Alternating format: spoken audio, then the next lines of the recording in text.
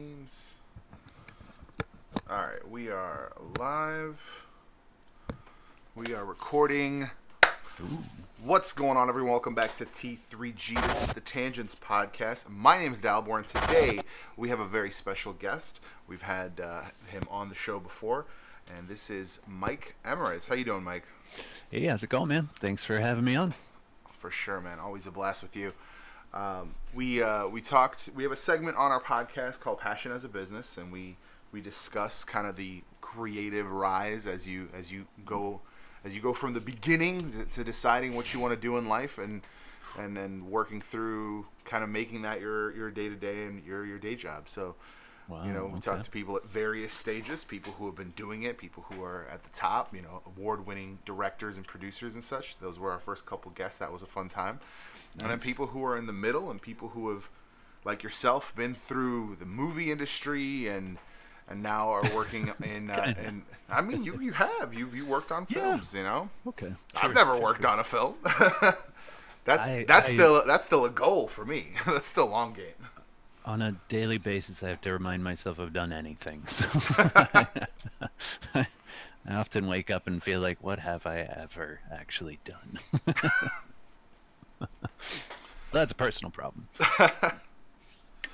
So, I wanted to talk to you on a couple different subjects. First of all, you're currently working on a comic book series, Sisyphean Complex. Yep. That's planned for Full Metal, right? Or not Full Metal, Heavy Metal. I've got some ideas on where I want to take it. I do Okay. want to pitch it to Heavy Metal magazine. Huge fan of that magazine since I was a kid. But I'm exploring some other options. For sure. I think for at least the first issue, I may just publish the first issue. It's sort of an introductory, extra long issue. It's not going to be the same length as the rest of them, but it introduces all the characters, the gist of what the experience will be like reading these comics. That I think I might self-publish just to get the word out. I can't expect a publisher to take something I haven't, shown that there's even any interest in it. For sure.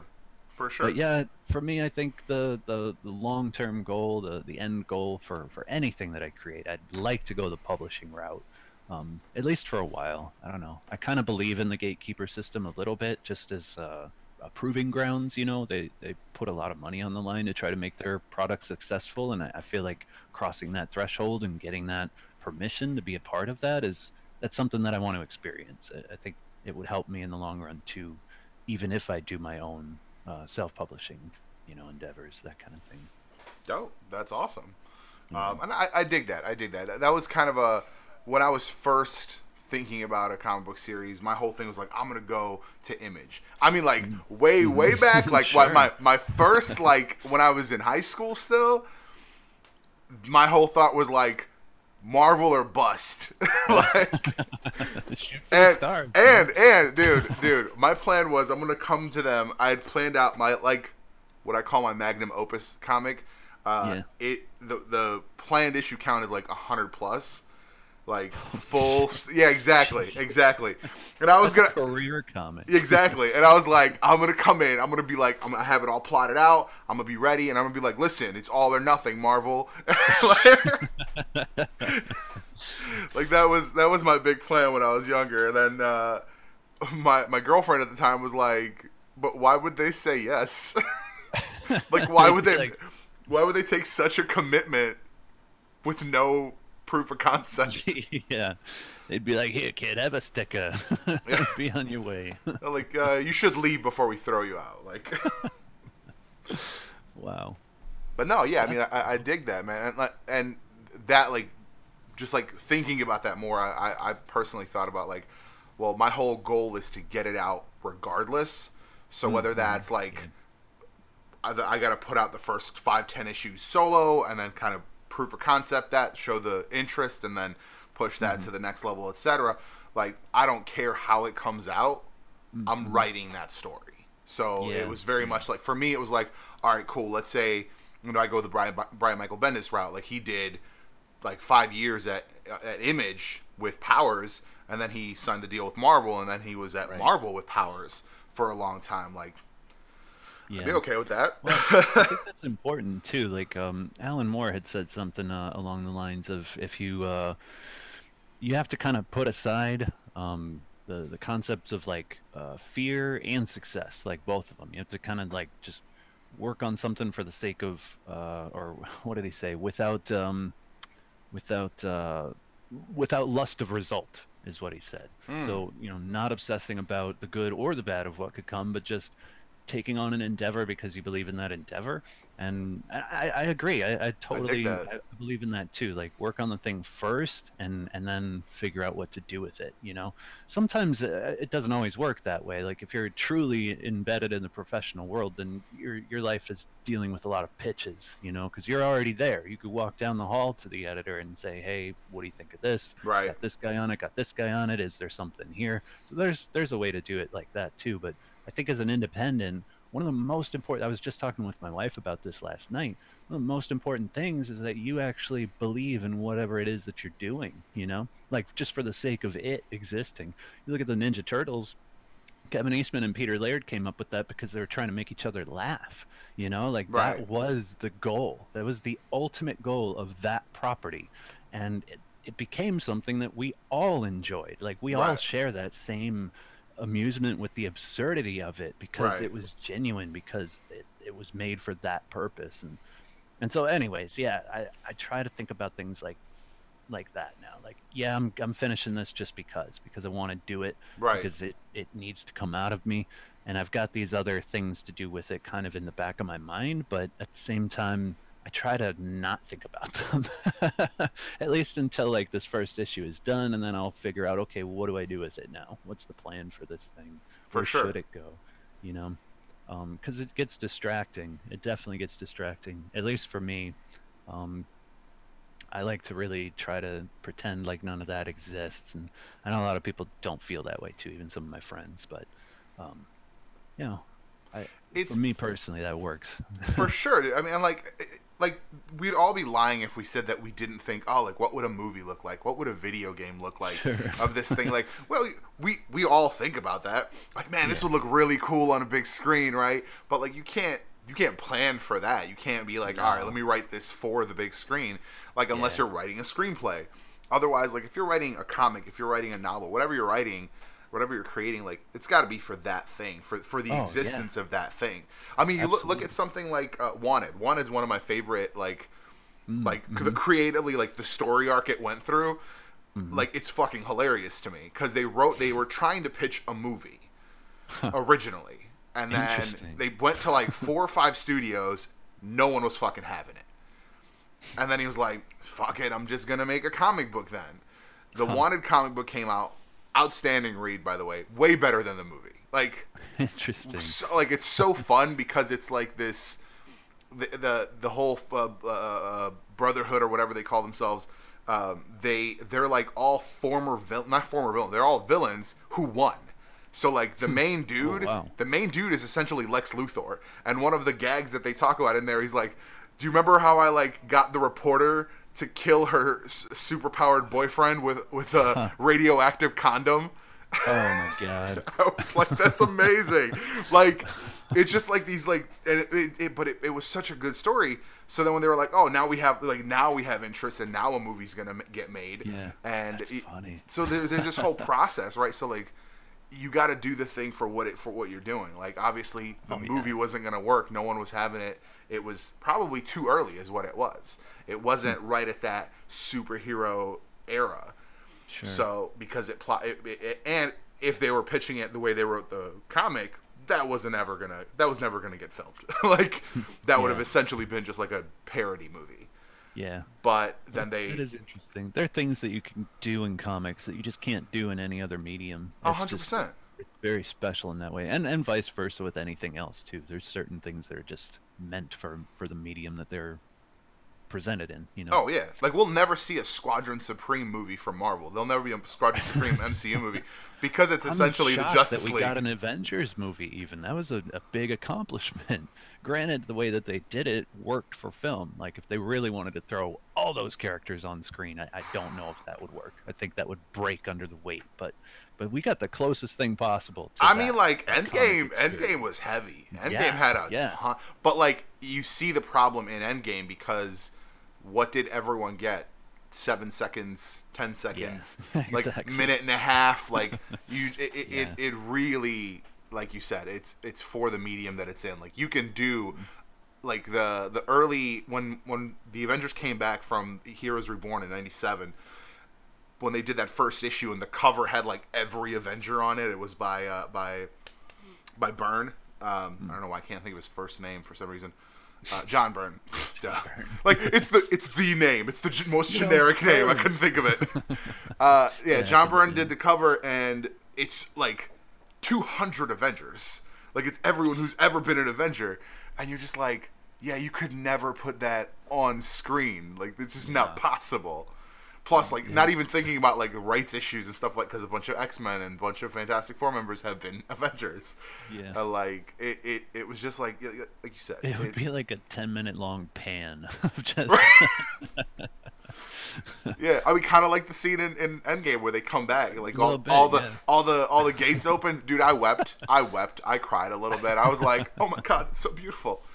But like, you know what's funny about? There's like a meme going around that's that scene, but they keep having different people from like every movie imaginable coming through the portals. Nice. They got like Neo, the Ghostbusters, Lord of the Rings, like, and I think the movie's about like 10 minutes long, just introduction after introduction. Oh wow, The Simpsons. It's pretty good. That's good. I like that. That's really good. But that's like that's yeah. It would be this enormous thing, and even then, like you had all these people show up. And it was cool, but, like, I really wanted to see Rescue in action. And we did, but I swear if she's on screen for more than a minute, I'd be blown away. Like, if you added it all up. It was awesome. And, like, the scenes that they had with her and Tony fighting back-to-back, I'm like, they've been practicing. In those 5 years, they've been practicing. They haven't just been dicking around. A little off-screen storyline happening. Right, I'm saying, like, where's the miniseries of the 5 years where like they had a kid and practiced doing armor fights? Maybe in the next phase. Right, dude. They just released the Infinity Saga box set. I saw that. It's like super expensive too, right? Like, oh yeah, I mean it's 23 movies. it's a lot.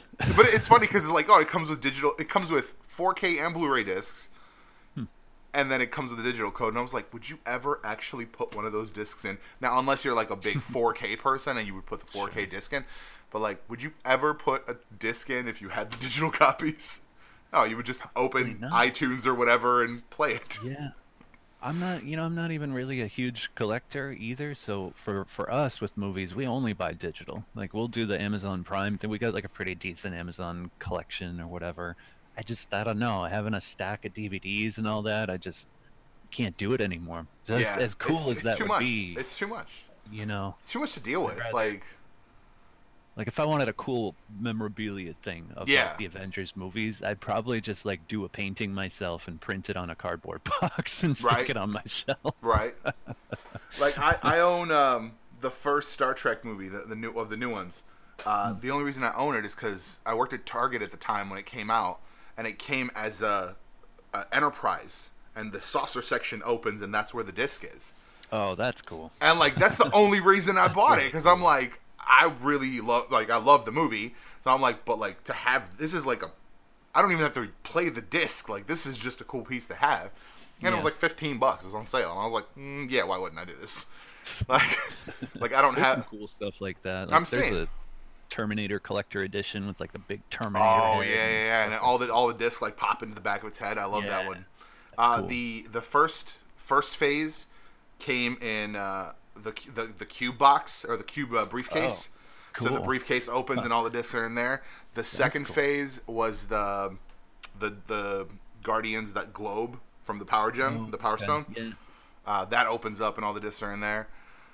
They haven't done like a fancy one for phase 3 though. And I was like, man. They just went with they were like, you bought those for $300 a piece. No. Now you get to buy this like $1,000 collection. The whole thing. Right. Yeah. And it's just a box too. It's not even like No, Thanos' yeah, it's Infinity not Gauntlet or exactly. anything. Exactly. I was saying Hmm. like the Phase 3 should be the Tony Stark, the Iron Man gauntlet Yeah, with the yeah. stones. Like that would be That the would best way to do it, because then you have like this real they cool. man, they've got it planned. That's like next Christmas they're gonna come out with that Oh, too. for sure. Oh, you For bought sure. it before, but what about this one? Yeah. Next Christmas we'll have two more MCU movies and an MCU show, because I think Captain Marvel, or rather, Captain America and Falcon is going to be. See, they call it Falcon, or they call it Falcon and Winter Soldier, but it's going to be Captain America and Winter Soldier. Yeah. There's no reason for it not to be. Yeah. Probably just to start off, they'll call it that, just so people don't get confused. Right. Or, I mean, I'm or thinking. angry and get their pitchforks. Well, and complain about supposedly the pitch of the show is that the government doesn't want him to be Captain America, and I was like, Huh.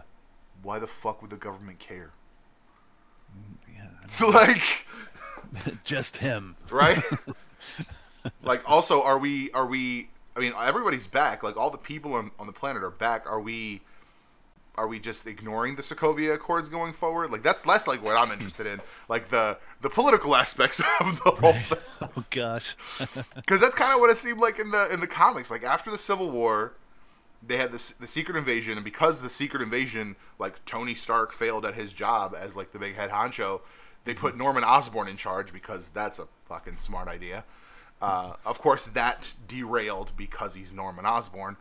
Uh, and when like after that, it was like the heroic age, and everybody was an Avenger again. And I guess the Registration Act was just like, we're just gonna forget that. Like, we're just gonna, that never happened. Like, because the whole thing, like, because I'm reading the Spider-Man. I haven't read Spider-Man in ages, so I was like, I actually read it right up until Civil War. So I was like, let me just pick up after that and just catch up. Yeah. So I'm catching up through like all these eras very Wow. quickly. So because I started with when they broke him and Mary Jane up to like to save Aunt May, and I think that's bullshit, because like, she's an old lady, let her die. Oh jeez. She's already died once. terrible. Like, she already died once and she came back. She's dead to me. Like, like, she's the old, like MCU Aunt May, she's got many years ahead of her. But like Sam Raimi Aunt May, she's had a life. Yeah. It's time, Aunt May. like, yeah, she took a bullet for him, but like, I mean, better way to go out than like heart attack in the middle of the street. Like, Jeez. I don't know. I'm an asshole. Like, but it's just very interesting to see kind of like how it goes, and it's like, we literally, like, one issue he was still like being hunted by the police because he's a unregistered superhero, and the next issue he's running around with the Avengers, and now he's official again. And I'm like, what the fuck? Like, we're just gonna ignore the past 3 years or whatever, like, because What that's just happened? Am I still on? yeah. Okay. Both my screens just went black and the audio cut out. Oh, weird. It's back now. Oh, What the heck was that? Sorry. no worries, no worries. That was weird. But yeah, so it's I don't know. It's going to be interesting to see where that goes. I really, really hope it doesn't go down the route that the Sam Wilson Captain America comic went, because that went down this route of they wrote it. Imagine if there was a world. Imagine in our world if you saw in a world where the only news is Breitbart. Oh wow. So Okay. like, essentially that's what it was. It was like everyone in America fucking hated him, and the only people that wanted him to be Captain America and liked him were in the hood, and they were black. And I was like, what the fuck is it? Because like Bit extreme. exactly, they wrote this really, really extreme storyline. Like, listen, I'm not gonna be confused in that like some people won't like him to be Captain America. I get that, Sure. but don't say that essentially that is everyone else besides the hood. Like, and then they really had him come out and be like just take a swing, like, oh, I'm gonna be like the Captain America for the streets, right? And I was like, I mean, cool, but like Captain America's supposed to save the country, like whole country. Like, I don't know. It just they really, the way they approached it it was really heavy-handed, and it goes into like the kind of culture right now in storytelling and filmmaking, in a lot of things where it's like, here is the lesson, eat it.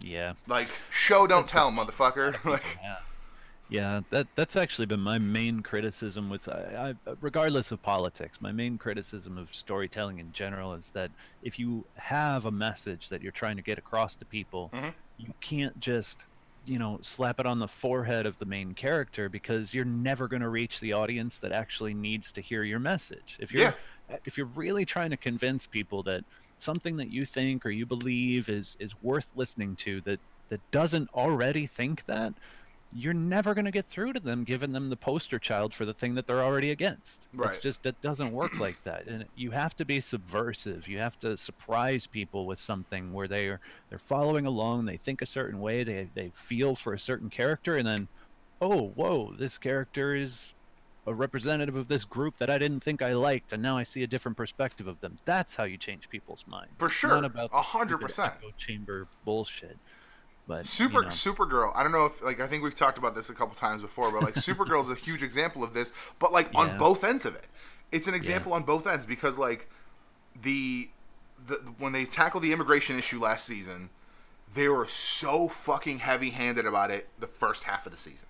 And I don't know if they like fired the fucking writing staff or something, because literally it went from that to like, oh, Lex Luthor is behind everything and now we have a superhero story. Like, I get that Lex Luthor was trying to stoke the flames of hatred and all that stuff, and then we dealt with Lex Luthor in the second half of the season, and I was like, see, that part of the season was so good and so well done. We still touched on the immigration stuff, but like through the lens of a superhero, whereas everything, because they even changed the intro, and she was like, I'm an immigrant of Krypton, and I was like, oh my god, are you fucking kidding me?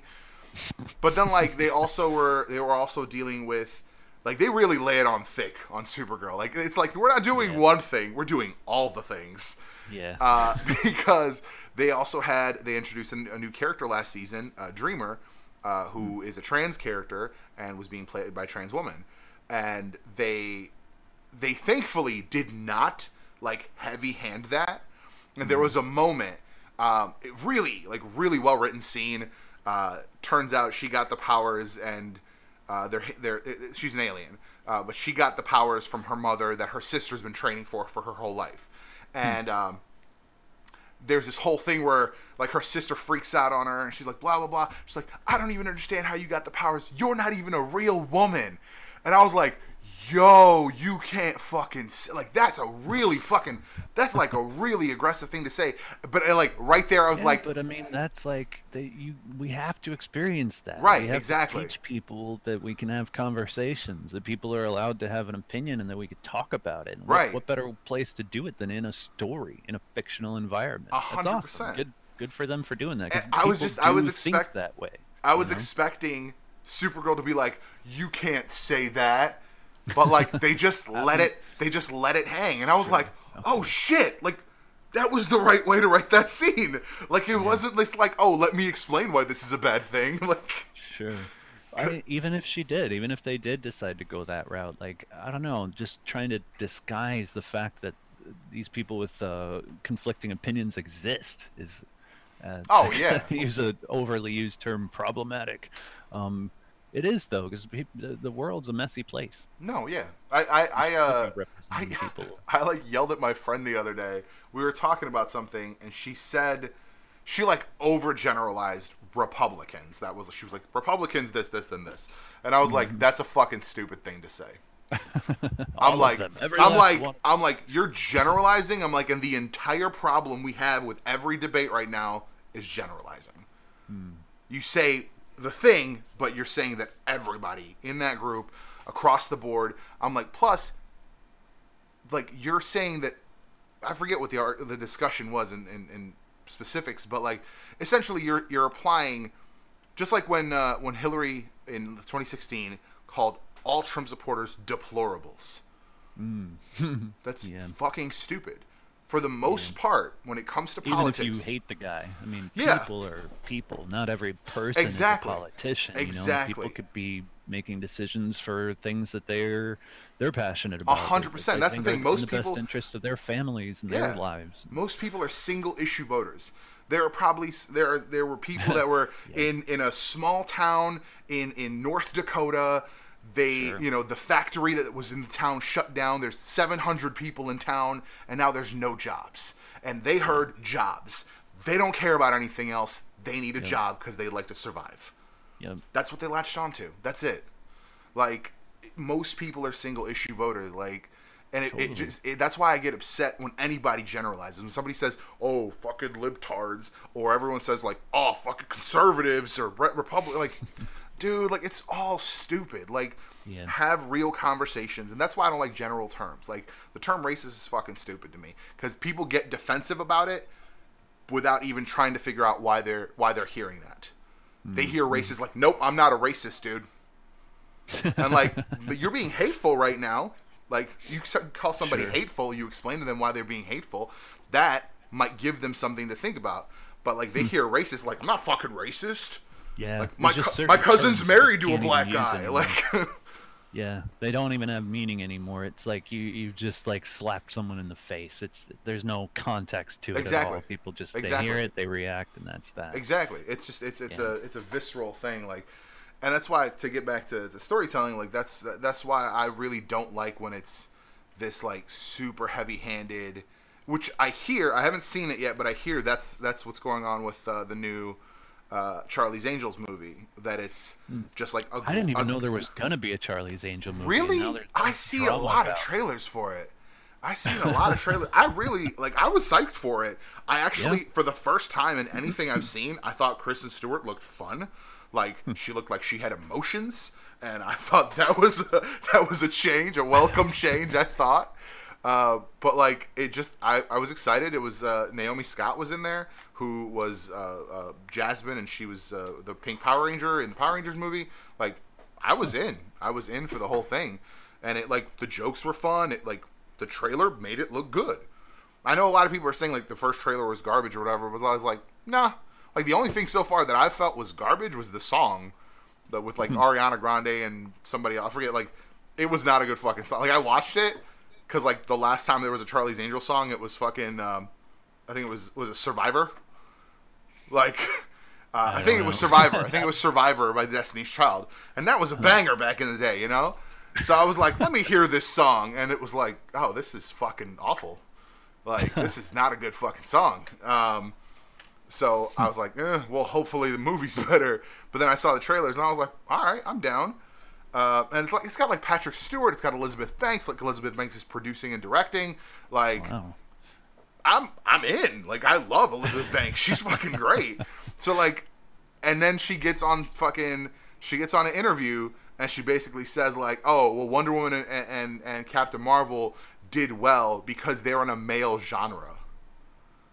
Apparently, superheroes are a male genre, and that's why... that's kind of going against a big part of the comics movement in the modern age, right? Is that more and more people are discovering that it's for a lot of different people? Yep. Like, what? Yep. What? Yep. To say that superheroes are a male genre, and she's like, no, it's like, don't get me wrong, like, I'm glad that those movies did well, but like, people, like, she was basically saying that people went to see them not because there was a Captain Marvel movie or because there was a Wonder Woman movie.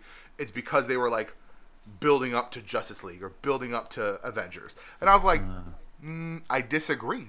I think there are some people that probably did that, but I would say most people, like, I really enjoyed Captain Marvel. I really enjoyed Wonder Woman as standalone movies. What about all those little kids that just completely latched on to Wonder Woman as a character? They weren't even alive for this entire, Infinity Saga. Like, I don't know. It blew me away. So fight a stereotype by insinuating another stereotype. Exactly. And she was saying like, she's like, if this movie doesn't, her quote is, if this movie doesn't make money, it reinforces a Hollywood stereotype that men don't go see female-led action movies. And I was like, that is so stupid. Are you kidding me? That's probably that is probably the main target audience for a female-led action movie. That's like a fantasy thing Right. for men. Right. For sure. I am currently writing a comic Right. about a female-driven action hero. Ah, yes. I Yes. want to see it and need more of it. What the fuck? What a silly way to look at it, man. Oh like my gosh. I just like, and that's the thing is like you're trying to blame it on something. But like what I'm hearing from people. Now, granted, people react the way they do, so I'm still reserving judgment until I see the movie. But what I'm hearing is that it's very heavy-handed in like its feminism portrayals, like very heavy-handed. And I was like, well, if it's like preachy, I could get why people don't like it. Sure. Yeah. But like that, but also like I said, I reserve judgment until I see it because I was into it. I was into the trailer, and I haven't seen anything that would make me think that. Mm-hmm. So I'm still gonna go see it. And I've said this many times. Like Hottest and I talked about this when Alita came out. We said if Alita didn't make money, Man, I still that haven't seen wasn't. it. I need to see. Oh my God, you break my heart. Because I'm literally what I'm about to say is I'm like if Alita doesn't make money, I'm like that's not a men thing. That's a woman thing. Like if women are trying to support female-led action movies, go see these female-led action movies. Even if you were to break half of the female population in the U.S. down, like if you took half of the U.S. population that are female and said even half of that, I think that ends up being something like 50 million. I think, I forget, we did the math. And like that at the minimum, like $5 to $7 a ticket, you're doing all right. Right now it's done only like, I think it's only done like 28 million over the weekend. Wow, that's pretty and low. And only 8 in the US. Oh. Yeah. Whoa. And like Wow. you can't Charlie's Angels. Hottest is live watching us here. But we're live? Yeah, we are live on caffeine.tv/T3G Media. Oh, wow. Cool. But yeah, no, it's ridiculous. Like, if this movie fails, it's not because of men. It's because women who, and again, this to me is like when you get on. This is why like social media activism doesn't fucking do anything. Like, there's only so much awareness you can do. If every woman in America shared that, like the trailer, and every woman in America saw it, but none of them went to see the movie, it doesn't matter how many fucking people shared it. Right. Yeah. That I could agree with. Like, you could say like if everyone shared, like the pipeline. I just watched a video that was from like 2017. So like, if you go back to like the pipeline, and if everyone just shared like, oh, there's going to be this pipeline, but no one went to Standing Rock, right? Nothing would have happened. It would have just went down as it did. I mean, granted, it still went down. So like, right. You could argue that nothing really happened, but. That's a bigger, very nihilistic approach. Yeah, that's a bigger thing. But like, it is what it is. What's gonna happen, whether right. I get involved or not. But it's like certain things, like maybe that's you true, know, like the people, like when Donald Trump was running for president and he didn't do his speech in Chicago, it's because there was a protest of like hundreds of thousands of people. Yeah, it was like huge. We don't fucking want you here. Get the fuck it out. Was huge. Yeah, get the fuck out. We don't want to hear your shit. And it's funny, a friend of mine on Facebook was like, they're preventing him from exercising his right to free speech. I'm like, no, you have the right to free speech, but you also have the right to face the consequences. If a whole city decides we don't want to hear it, you don't get to talk. Like, he could have still done it though. Yeah. He's the one that decided not to. Yeah, it was like a security concern or whatever. I'm like, nah, like. Yeah. It's once there, you have to have a physical action to actually show support. That's what it is to me. When Alita came out, and for sure, because when the whole Disney Fox thing went down, they were like, oh, Alita might not get a sequel, and the actress, posted on social media like, hey guys, make sure you support the movie once it comes out on disc and digital. Like, we got to show them that, you know, people want a sequel. The day it came out, I bought it at full. It was like $28 fucking. I bought it at full price digitally, like, damn, because I want a sequel.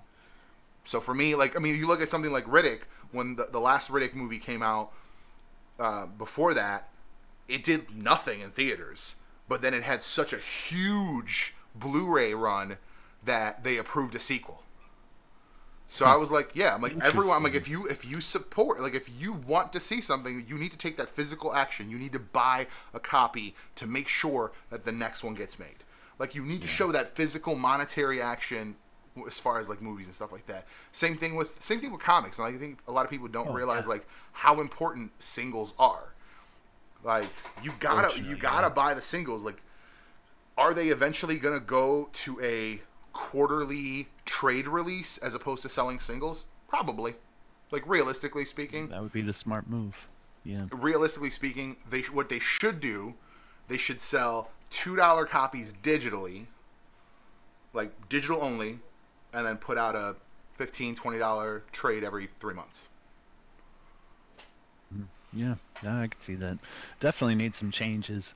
But I agree with what you were saying about social media interaction and the responsibility of the audience, I guess, to support what they like. It's always appreciated when people share stuff, like stuff, tell other people about stuff. That's how you get the word out. But at the end of the day, if you really like a creator and you like what they're doing and you want to see them keep doing it, you got to buy stuff from them. You just 100%. I mean, just like not.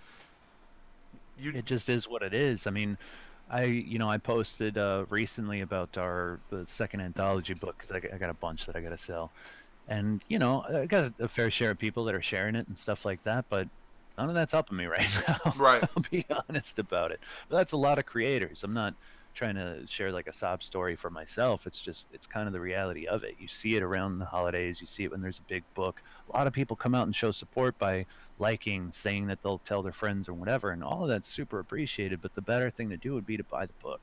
Yeah. Because at the end of the day, if especially an independent creator, if they don't have enough money to cover the expense of having created that book, it's back to the day job. I mean, I know a couple people that have had their they've either dipped their toe in the professional world or they're in it right now. Even they have to take day jobs. One of my good friends is an inker who's worked on a ton of DC comics over the years. Oh wow. He's a dishwasher right now. Wow. I mean, I'm not knocking the job. Everyone's got to do what they got to do, but it's not fair. He's got a lot under his belt. He does good work, but because he didn't make enough on his own self-published, his first endeavor out into the self-published world. Right. It's not, things aren't coming together for him, Sure.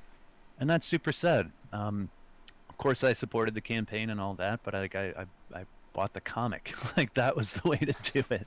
If more people, I mean, 100%, 100%. I mean, like might not be to go back to the volume 2, like. If everyone that you and I and every person that was involved in the 100s knew, like if every person that we all knew shared the campaign, but no one bought it, it wouldn't matter. Yeah, it wouldn't have gotten printed. Nothing would have happened. No, like people have to buy it. People have you have to have that physical action. Like there's just no way around that. Yeah. Like. I see it a lot too. I was having a conversation with a couple people recently who are having a lot of trouble with their campaigns. They're not making enough. It's not going to happen unless some miracle happens at the very end and they fully fund their book isn't even getting made. And so you think about that. Like I couldn't even imagine that's time spent on pages, on writing. I mean, even just thinking about the thing before you even get to the point of actually creating it. And I think if creators were to actually tally up all those hours they've spent, oh my gosh, that's a lot of time sunk into what they're doing. And if you want to see them succeed, you just have to buy the book. And it's usually not even that much. I mean, compared to what you're already buying, it's a little, I don't know. But that's a hard thing to try to convince people of. You got very appealing things out there, Netflix and Disney Plus now and all kinds of other things. And, sure. Bills, all that stuff adds up. But yeah. If you really want to see independent stuff succeed, you have to support it monetarily, and more so than the other stuff sometimes. Oh, yeah. You may have to sacrifice a month of Netflix or whatever to do it if you really believe in it, which is extreme. But But yeah, it's an uphill battle for indie creators for sure. Yeah. I think a lot Oh. of people don't even realize that getting into it. Oh, 100%. Yeah. No, it's an entirely different universe than any Yeah. job. Than any job. Like this is the only job that requires 3 to 5 times the amount of effort that any other job does. For 3 to 5 times less. Yeah, exactly. You get about a Yeah. third of the money for about 3 times the work. It's the thing. It's the thing at work that they do to you. Like I'm doing 3 to 4 people's jobs at work now. Like they've added on responsibilities and stuff, but they didn't raise my pay for that. Right. So and the flip side is, yeah, you get less money and you're doing 3 times the work, but you are following something that you're really passionate about. True. And that to me is like, it's just so much more important. Like the satisfaction of completing something of your own, and just like, I have done this thing, and that was my purpose, is to do this thing. That to me is like 100 times more important than anything I do at a job. I've always felt the same, and that's why I've either been let go or had to go other jobs, because it's like, I know I'm taking a longer break, but yeah, I'm working on this comic. Can't you see? Like, never really did well in regular jobs. They'd find me in the stairwell or the break room drawing instead of being on the floor. But yeah, man.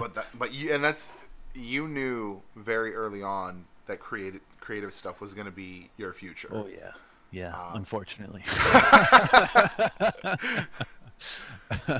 It's one of those things that like I have just in the last couple of years personally come to the realization that like my passion is storytelling. Like I want to tell stories, regardless of the medium. Like we're working on a comedy sketch series that's going to be video.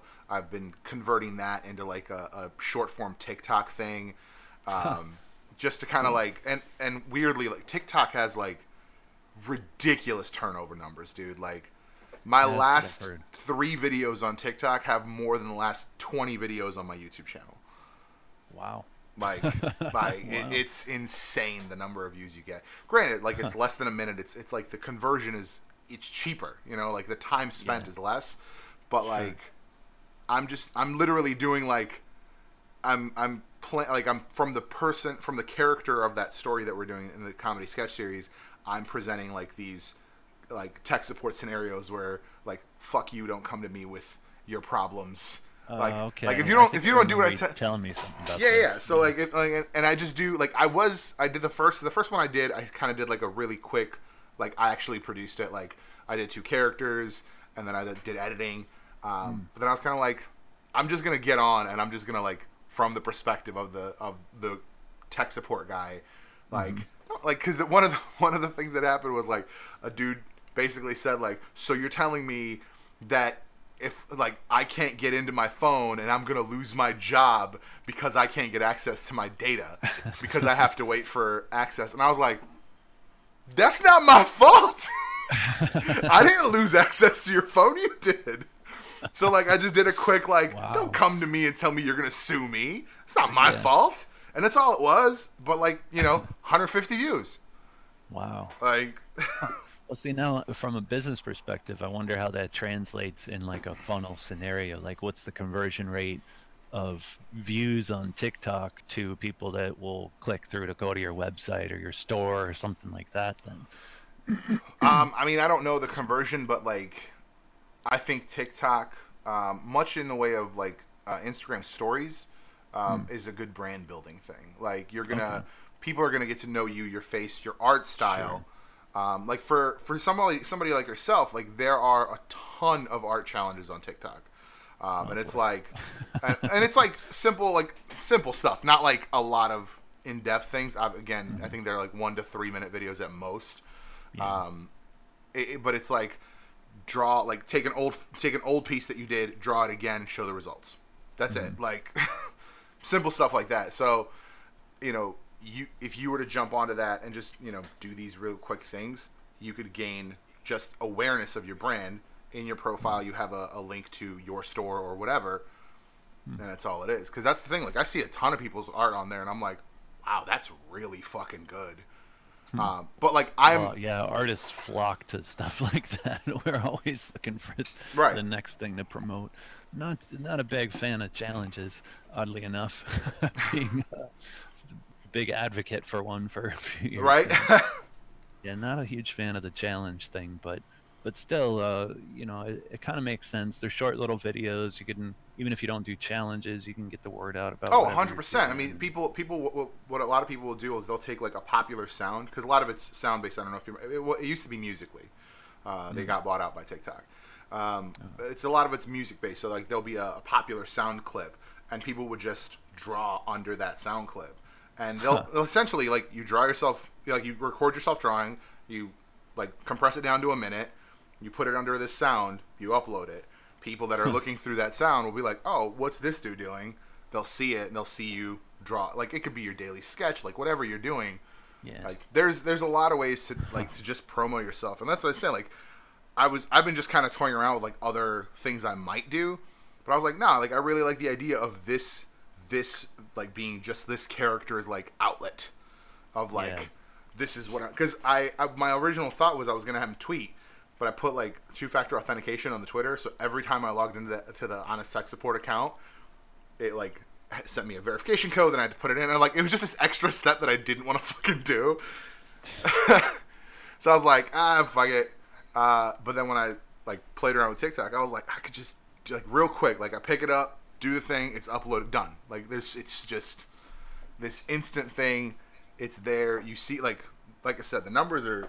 Let's see. I haven't done one in like a couple days, but let's see what my last 3 do. Oh, for fuck's sake, with the ads.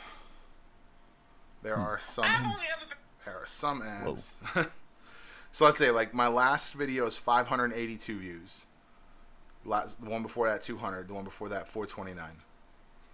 Like it's 1300. The one before that 300.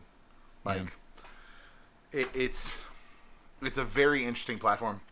There's a ton of like the type of different stuff that people do on it is crazy. A lot of it's like really high production. Like there's a dude who plays like he's got 2 like series that he does, and he does like frat house drama. And there's like 3 or 4 characters, and he plays all the characters. And it's like the one frat house bro is like having beef with the other frat house bro, and it's just like a funny fucking series. And I'm like, but it's all done in a fucking minute. Like it's so, like it is. I think it's the Vine for me. Like I was not into Vine when it came out. I watched a ton of like Vine compilations, but Vine for me at the time was just like really crazy short form stuff. I remember watching a Vine back in the day that was just like this one kid who did like 15 transitions just like on beat to a song. And he was like in different places in different outfits, and I was like, God, how long did this fucking take? Like I was just like really impressed at the creativity of it, of just like doing this whole thing, like 30-40 beats or whatever. It was just like a really ridiculous thing. I'm out of the loop with all of that stuff. It all passes me by. Because you're working. Yes. Yeah. Are you on pages? I know you were still doing a lot of pre-work no, I'm on stuff. commissions right now. I have a car to pay off. That's fair. That's fair. So I've been doing a bunch of commissions recently. Some I can share, some I haven't. For sure. You know, best oh not yeah, to, the Batman Spawn thing. I like specific. Yeah, that turned out pretty cool. I'm actually I'm almost done with it. I need to go back and color it, but some interesting developments that I could talk to you about off camera came up. But I'm about to get some fucking really awesome help on that one. That's cool. Maybe polish it up. That's cool. But yeah, just commissions right now, and writing in the meantime, because I've been trying really hard for the last since I started all this to get down to a page a day. That's like the epitome of accomplishment for any kind of comic artist trying to do comics professionally. And I get into some conversations quite a bit about what that actually means. There's a lot of artists that can do 2 or 4 pages in a day, but for the level of detail and refinement that I'm trying to go for my work, I try to a page a day is a very difficult goal to reach. But I've been hitting it with these commissions, but I'm doing pencils, I'm doing inks, and I'm doing colors. Right. Plus, I got to throw in at least a day for just what's that? Ideation. Yeah. What am I doing? What am I trying to do with this? What's the point? What's the theme? What's the whatever?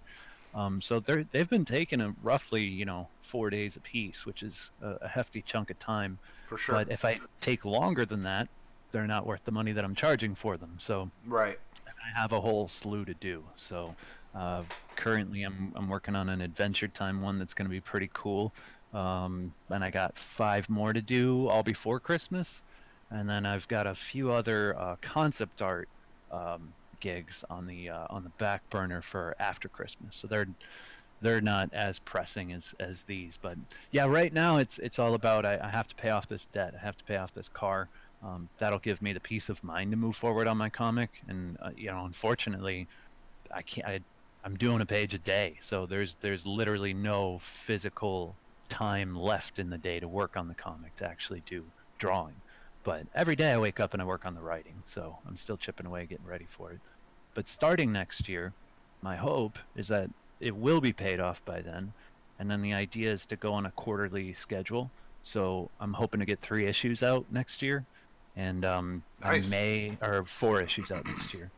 3 is probably the more likely scenario because I see these commissions spilling over into the new year just because it's a lot of money to make in a short amount of time. But with the concept gigs, that may actually change things, but we'll see. With stuff like that, I never count on it. I put it on the back burner, but until there's a down payment, people who ask for concept art never have any idea what it's actually going to cost to get concept art, and so those tend to fall through. But these 2 are hopeful, and we'll see. Right. But anyways, yeah, I don't mean to be getting into all my. No, no worries. I mean, that's what we're here for. But yeah, so as far as the comic goes, yeah, the goal ultimately is to get on a quarterly schedule, and if I can, do a page a day of each of these steps, then that's definitely a doable thing. It's only a 7-issue comic the way that I see it now, so we've got like that longer introductory issue, which is looking at about 32 pages. That's what I'm shooting for. After that, they're going to go down to 24 pages a piece, and going to try to wrap it up in about 7 issues, and it's going to be really, really crazy ride. The whole story, or just like a first arc? Yeah, the whole story, everything. There's so it's 7 issues for the main story, but there are shorts that kind of go along with it. Okay. That's actually kind of where the idea started. Was this almost like a fan art type of thing in a way, or like a fan fiction type of thing. Just this kind of like an engine, there's a premise and there's a setup and there's an order to the way things happen in each episode, and they happen differently, but the same things happen over and over again in different ways. Right. And so they're like little shorts, maybe like 4 to 8 pages tops. I want to do a book of those too, but currently I don't have those really penciled into any kind of schedule. I'm going to try to get those done whenever I get them done. Sure. Maybe they come out alongside of it, maybe they come out after. Haven't really planned all that out yet, but at the end what I hope to have is 2 books, the main story and then this book of shorts that takes place before the story.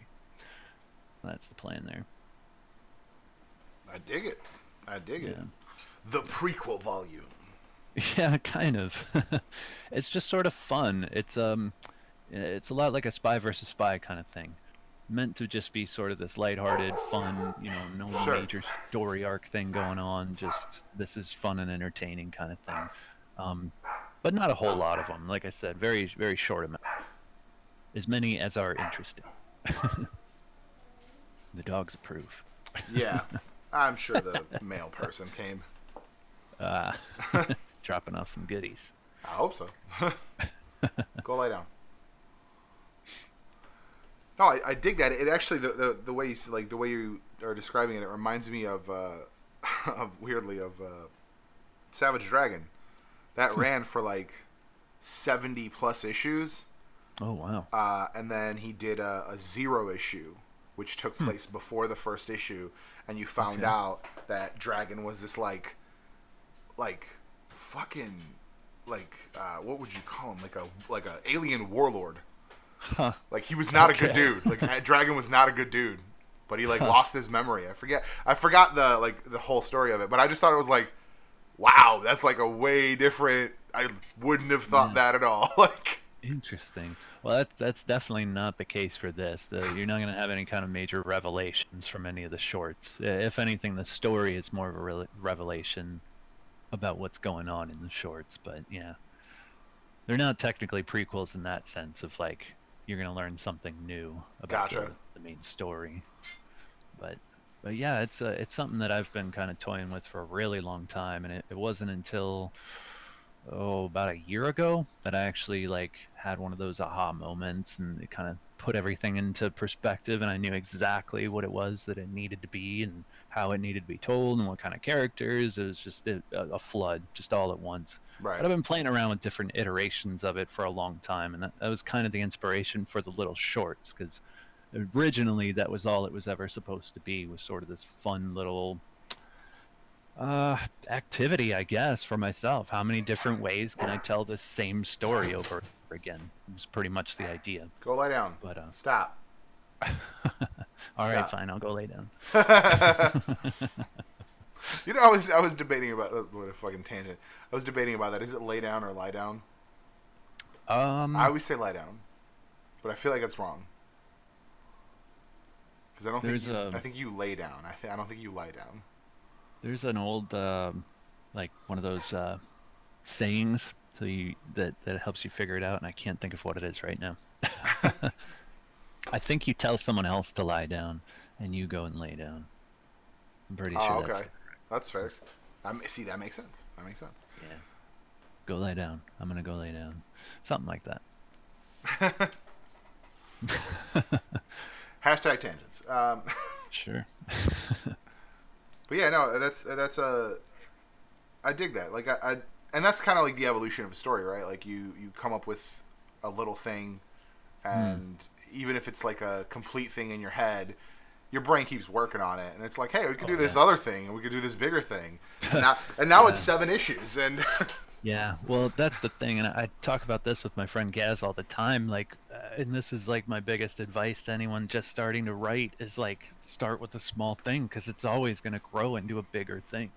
You know, there's always that risk, especially the less you write and finish stories. I find that tends to be more the case. But regardless, even if you've written a bunch of stories, it still happens. Just is what it is. This when I go to write, though, it's a little. I try to have I let myself play for a little while. I let myself have some fun, figure out what it's supposed to be, because I feel like you can't really get anything interesting unless you do that. You got to feel like you're in the sandbox if you're gonna come up with something that's fun and interesting, and that other people are gonna find interesting. But at some point, you really do have to sit down and say, "This is what I'm doing. This is what it is." And then you can look at everything you've done and you can go, okay, well, it's not this, it's not this, it's not this, it's not this, and pluck things out. I think often people do try to, they get precious about stuff and they hold on to things too much. Sisyphine Complex is my perfect example of completely not being precious. I've changed these characters so often. My main character that I love so much isn't even the main character anymore, and that's fine with me. I realize it's not about her. It's about somebody else. It's about something bigger than her. And so she's taking a back seat, and that's cool. Like, sometimes you need to do that. You need to figure out, what am I actually trying to say? Because I don't believe in, this is personal opinion. Believe me, I've had many arguments with people who think differently. That's fine. They're wrong. It's okay. But, you know. That's fine. They're wrong. I like that. You got to be saying something. Your story's got to be about something. I don't believe in entertainment for the sake of entertainment. I don't think it truly exists. I think even the things that people think is just entertainment for the sake of entertainment was trying to say something. For sure. Maybe they weren't successful at it, and therefore it's difficult to ascertain what they were trying to say. Sure. But they were trying to say something. Even Ed Wood had a reason for his movies. Good luck finding it, but he knew what they were about. He was trying to impart a message onto people. Speaking of movies and that exact subject, I watched a review. Ed Wood, really? No, just movies in general. Okay. On that exact subject of having something to say, like having your story be about something.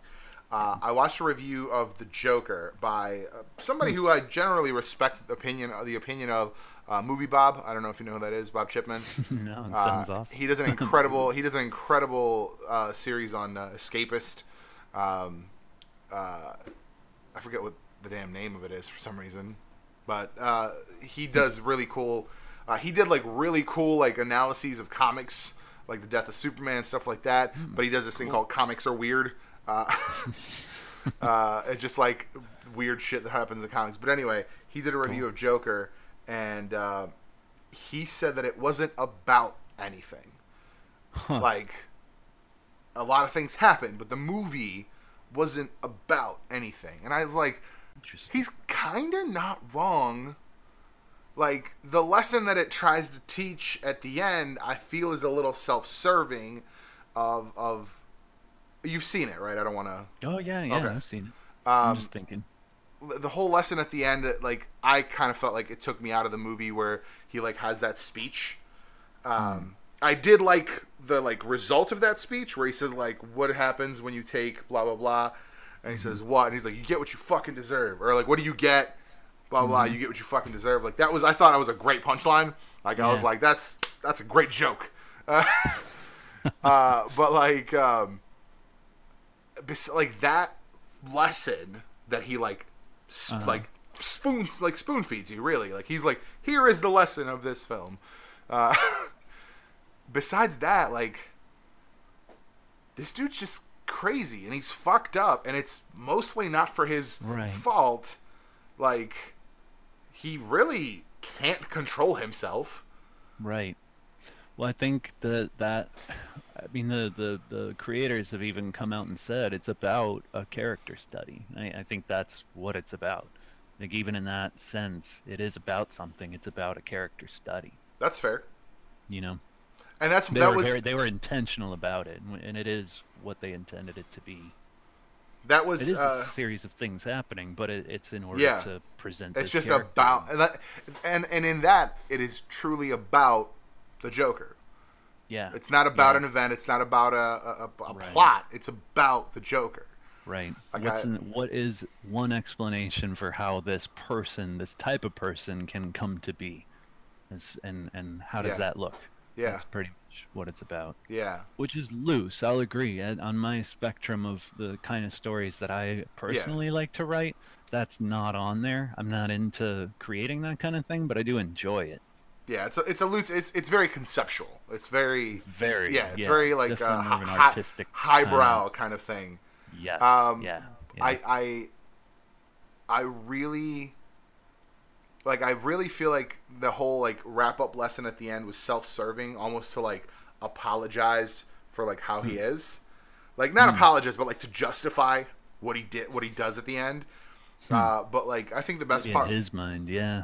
But I think honestly, I think the best part is the last scene where he's sitting there in that like the like counselor meeting or whatever, and he's thinking about Bruce Wayne. And somebody had said somebody was discussing what is the joke that he says, because he laughs and she's like, what? And he's like, it's a joke. He's like, I just thought of a joke. She's like, what is it? She's like, you wouldn't get it. Right. And I was like, I'm like, because the way I'm thinking is he's thinking about Bruce being abandoned by his father, and he is the one that feels like he was abandoned by the same father. Huh. And I was like, I dig that. But like, he caused Bruce to be and like that's where he forms that kind of like sick attachment that the Joker has, that even says, like, I think in something else he says that like he loves him, he loves Batman, like he's like that he completes him or whatever. And I was like, that's because that's like, and you kind of see like that's that like spark of like he feels that connection because they're like the same. Yeah. It's it was like a weird, but I was like, I get that. My wife was saying like, oh, I thought he like imagined the whole thing. I'm like, oh no, they caught him at the end for sure. Yeah. No, they caught him at the end, and then he killed that woman, and then he ran. That was that whole like credit scene. As he ran out, that was her blood on his shoes. Yeah, definitely. He killed that woman. They're talking about a sequel. How do you feel about that? I think that's awesome. I mean, especially coming from Joaquin Phoenix, who said that he doesn't do sequels. That's pretty cool. That's encouraging. That I would be, like what they yeah, did, and I would like to see more of where it's going. Now, they said that they would never have Batman introduced into that world too, and they've also said that they have no intention of like bringing him to that status of what we know as the Joker in the comics, but I would still like to see, like, the Clown Prince of Crime. They said they don't want to do that, but I would like to see how this progresses. Like at the end of that yeah. movie, with the flock of the mob of people pulling him out of the car and stuff, that felt like, okay, They that's the deified him. henchman. They That's deified him. the Yeah, henchman. We're starting something here. yeah. They deified him Um, at the end, and it was great. yeah, and that rang so true of how his lackeys are in the comics. He's like a cult leader. He's like a Charlie Manson. Yeah, They yeah. believe in him and they want to do his bidding. There's something about it that they just they'll sacrifice themselves for him. That was cool. We haven't seen that in any of the movies yet. It's always been the focus has always been on him and not even necessarily his effect on That's the true. I world. would. That's So 100% true. I haven't. I never even thought about that. But even in Dark Knight, yeah, I don't it think was him. you never. I don't even think you saw any of his essential. Like you saw them, but like very Yeah, they were like very vaguely. Like they were there, right. but you They didn't were hear there, from they them. were You didn't. background characters. Yeah, They didn't react to him in any meaningful way. Whereas like in the comics, you get this genuine feeling of this cult vibe, you yeah. know? And And I that's and felt that kind that of very strongly at the end. It gave me chills and a it kind little of bit. reinforces the Harley Quinn thing in that Yeah. of like Yeah. they just have this mentality like Mr. J, like Yeah. they call him boss, like Yep. in reverence, like not Yeah. just like not like out of requirement. Like it's very, yeah, it is a very interesting character. I'm interested to see that as much as I am not interested in seeing Birds of Prey, because that looks fucking awful. That looks Yeah, boring as shit. I don't care. I heard it's like supposed to be a reboot of the Suicide Squad in some way. Well, that's or, Suicide or Squad. Suicide lead Squad. into. Oh, I'm sure. It's supposed to set that up though, right? I'm sure. Yeah. And they're saying I that don't know. Suicide Squad is a reboot, but it is still the same actress for Harley Yeah. Quinn. And no, it's the whole thing is fucking dumb. Like DC's leadership on their entertainment they're I don't know what the fuck they're on. Like, like they had Johns on, and Johns crafts a great story. Jeff Johns crafts a great story. yeah. Like Brightest Day into Blackest Huh. Night. That whole Amazing. thing, like from the rebirth of Hal Jordan into the Blackest Night and into Brightest Day, Yep. Yeah. the way that was all crafted was impeccable. Yeah, Like that was a crazy story. And there were so many characters. That's what got me back into comics. Actually, I'd stopped reading for a long time, and someone had suggested, that as a gateway back 2000 in, and I was like, 2007, okay, it took me a long time to read it. But Dude, 2007 was the kickstart point for DC again. Up to that point, everything was real boring, real dumb. You had like standout issues, some storylines, but like that's when it kicked off, because that's when Identity Crisis happened, which was incredible. I mean, they brought in a novelist, a crime novelist, to write that one. Really, really, really, really good. Like whodunit, like true to the spirit of whodunit. Like no one fucking has a clue until Nice. like everyone learns what happened. cool, very cool. It's such a good story, and it was like out of that you just had these like bigger and bigger and bigger things that like Rebirth happened, and like it really escalated, and they just did a lot of really good shit, and then New 52 just like shit on the whole thing. And it really, the only reason it did that is because there was a lack of understanding of what everyone was doing. Like you had people that were like, "Oh, we're gonna reboot fully," and like Superman was fully rebooted, and like they changed the way his origin and everything. But then Batman, like all the stuff happened because they were like, "Oh yeah, remember when that thing happened?" Like, but it all just happened in a more condensed time frame. But I'm like, that means you lost 5 Robins. You went through 5 Robins in 5 years. Reckless. It's a lot of kids to put in danger. You had one of them died and came back to life in that time frame. That's a lot. Like, god damn. Someone better send social services I'm over to saying, Batman's I'm house. saying, like, it was such a ridiculous thing. Like, and you know, you were supposed to believe like all these things, like Battle for the Cowl happened, and like all this stuff. It was like because they had a thing where because when Grayson quote unquote died, when Nightwing was outed to the public during Forever Evil, and he died and went into like secret agent life, he came back and he had a moment with Damian, and he was like, "We were the best Batman and Robin." I'm like, "Wait, so that happened too?" Oh That my was like a God. year. They were Batman and Robin for like a year solid. Like, what the fuck? Like, it like made no sense in some aspects. But then like out of that, you also got like really really good shit because you got the like I call it like the dark side of the DC universe. Swamp Thing, Ant-Man, or Animal Man, and Frankenstein and the Agents of Shade. Hmm. Really good. It's like cohesive corner of the DC universe. Mostly didn't interact with anybody else. That like nothing else really fucking mattered. Justice League Dark like touches into that, so like it kind of grows out of that too. But like Swamp Thing was really well done, which is why I had such high expectations for the TV series. And it set up this rule of like the red, the green, the gray, like all these like natural like forces kind of fighting for dominance and striving to like find an equilibrium. And then you find out like, oh, Animal Man's actually a representative of the red. That's why like he can connect to other animals and stuff like that, because like he's the avatar of the red just as much as Swamp Thing is an avatar of the green. And I was like, yo, that makes perfect sense. Like that washes in my opinion. And then like when they touched on the gray and the rot, like there was this whole thing where like the gray took over and there was like a time travel, like really great, you know, comic books. But Frankenstein, because he's like undead, like for a moment became like sought by the gray or the rot or whatever. It was just like a really like it was just really well fucking cohesive section. Aquaman, another great like standout from that corner of the universe. Like not really superheroes. Like he kind of had his like secret Justice League from like the 50s or 60s.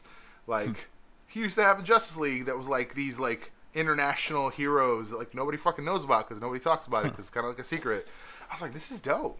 Like, come here, jackass dog. Come here, come here. Well, I don't know how long you want to go, but I do have to kind of wrap this up. Oh, Kinda for soon. sure, Got for some sure. errands to run and such. For sure, sir. Obviously, Hey, puppy. obviously, your socials. I've got your Okay. Michael Emeritz. So that's your Instagram. Right, yeah. Is That's that probably the best one. okay? Patreon. Patreon's a big one. I've been posting a lot up there lately, a lot of process stuff, especially on the commissions that I've been working. That's one of the only ways you could see the commissions that I'm working on finished, because I want to give them to the people first. For sure. But yeah, I always do a lot of in-depth stuff on my Patreon, where I'll walk through the different stages of how I do stuff. And I've got a lot of commissions lined up, so that's going to be a pretty regular thing until I start pages on the comic, and then I'll do it the same way with that too. So yeah, Patreon's a good one. Patreon's a great shout out. I'm a proud patron of Michael Emeritz. I was talking to somebody yesterday. My buddy Ethan, who was on the podcast last week. He and I had an in-depth conversation about Kappa and everything that's happening on YouTube right now. Boy. And I was saying like it's gonna get to a point like they're really trying to. I watched a video. Somebody said YouTube's trying to Disneyfy the platform, and I was like, that's kind of true. They're trying to like make it to be this like cookie cutter. Like you can't. Like they're doing stuff that's really not great for creators, especially smaller creators, and especially creators who have more mature content. Honestly, like more mature content is gonna die. But I was like, and I was saying like, how do you continue as a creator? And I was like, well, direct to your audience, and I think Patreon's a great way to do that. Because or like your own website. I mean, yeah, Patreon and like your own website and Patreon, and that's like you have full control over who's coming into your platform. You don't have to worry about kids and all that stuff. So hey, this is for this age. If you want this tier, this is the age for this tier. You Which know? Patreon actually snuffed that out too, actually. I tried to do that for a little while, and I had a big back and forth with them for months, actually, multiple emails, Mm. uh, trying to change their minds about that and present, arguments for why it should be that way. They don't agree. So they're very much either a mature platform or not, Oh, and I they're see. very strict about what you can put on there. Because I had a mature tier for a little while, and Sure. I had a few patrons on there, but they forced me to take that down. It was either or. So now I just have, it is what it is. And it's mature, and that's that. Yeah. I mean, I'm hey, not trying to appeal to kids either, for but at the sure. same time, I'm not trying to be just adults only either. I think there's not a gray area, but I would say teenagers and up is more my target audience. For The kind of sure. stuff that I used to read when I was a teenager is very similar to the kind of stuff that I'm making now. But Right. it's such a tough topic. The whole COPA thing. I feel like it was rolled out with the best intentions, but not in the best way. I'm And still trying to sort out what all the new stuff is because I don't know where this new stuff is coming from. The yeah, last time COPPA was updated was 2013, right. and Yeah, it's been around for a long and time. It's none of this like, oh, we're gonna like scour YouTube for channels that are not right. complying. None of that's in it.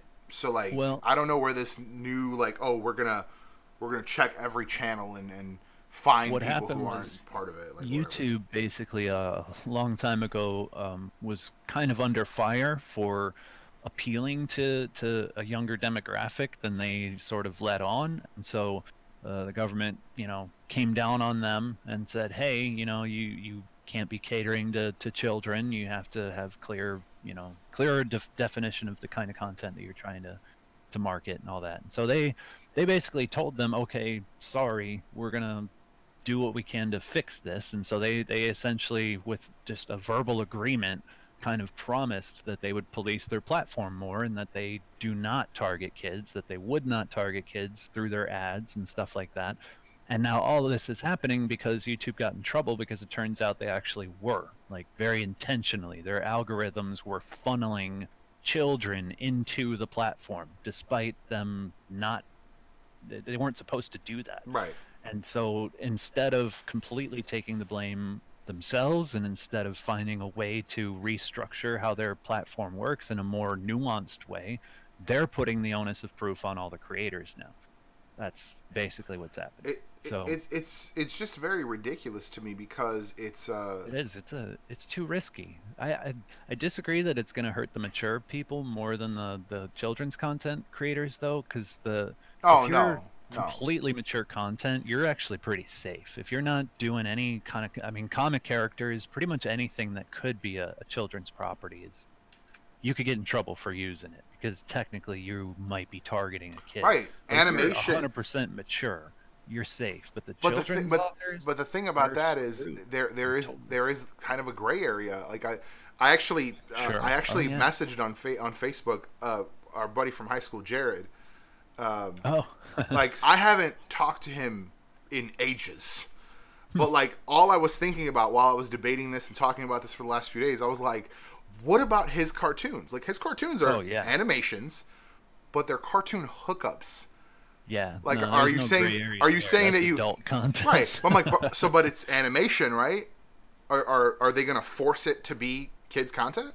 Because Yeah, like they have because- they have that option. Like they can override your decision, and I think that's Right. bullshit. Like there is no true business reason to say, oh, you make kids content, therefore you should label it for kids. Because my thing is, how are you like I'm thinking for kids means it's going to be in the kids app. Now, granted, Right. kids watch it on the channel. There's no way to control that at all. There's just not. Yeah. Because if they log into their parents' account, or if their parents let them watch it, or if they're not logged in, you don't know how old that person is. Yeah. So you have no way of knowing. So you can't serve personal ads anyway, and B, you don't know if that person is a child, so you don't know what not to serve them. So they're just Right. going to find whatever they find. Well, they said they're going to do it. So I forget the term, but machine was a part of this term. So they're automating it. It's going to be a bot that does it, not even people. Yeah, but So the thing is, I saw someone to find children's content. So yeah, like Jared's channel with the cartoon hookups. I mean, if they see an image of Spider-Man, especially since the way he draws it is very cartoony, you know, for lack of a better word, you know, it's going to flag that as, you know, oh, mislabeled. This is for kids. Right. So, but and you know, the thing, like the fucked up thing about that, Patreon. the fucked up thing about that is you have no way. If it sets it, you can't change it. Right. And then you get in trouble for it. Right, which is fucking like it's this whole. Yeah. It's a whole fucking dumb thing. Gonna be done with YouTube. I would have said check out my YouTube too, but very soon it's probably gonna be gone. Just is what it is. But my own website, I found other services that offer video services too. So I'm looking into some of that, and I'm probably going to transfer some of my. I jumped on Storyfire. Storyfire, okay. I forget what it was that I signed up for, but it's good for tutorials and creating like chapters and stuff in your videos. So I'm going with something like that.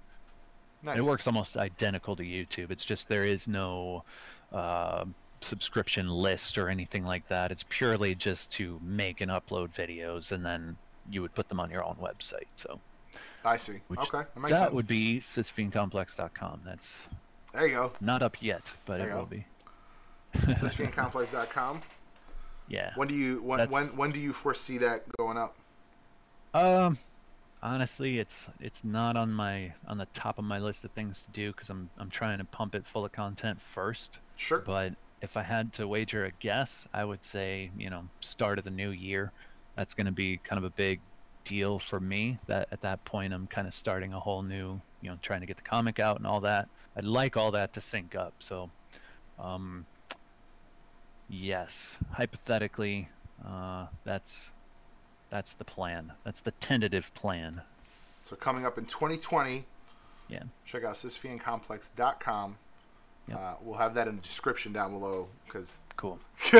might not know how to spell that. No, many people won't. I was looking at maybe getting a different domain to easily link to when I do podcasts and stuff, like the number3.com, something like that. Right. Something easy. Yeah. But yeah, that is the tentative plan, and I'm looking to make it, you know, my little hub. I don't want to rely on Patreon. I don't want to rely on YouTube. I don't want to rely on any of this stuff. I really just want to make books. That's all I'm after. I'm not trying to make comics to get a movie deal or toys or anything else. I literally just love this medium. I have a lot of stories to tell. Love doing this kind of work, and so the less I have to focus on, the better. So, you know, over time, I really hope to kind of make that my main platform, just my own website. I mean, that's always the best. You live by your own rules. Yeah. You don't have to comply with anybody else's rules. Yeah, because you never know. Stuff like this might happen.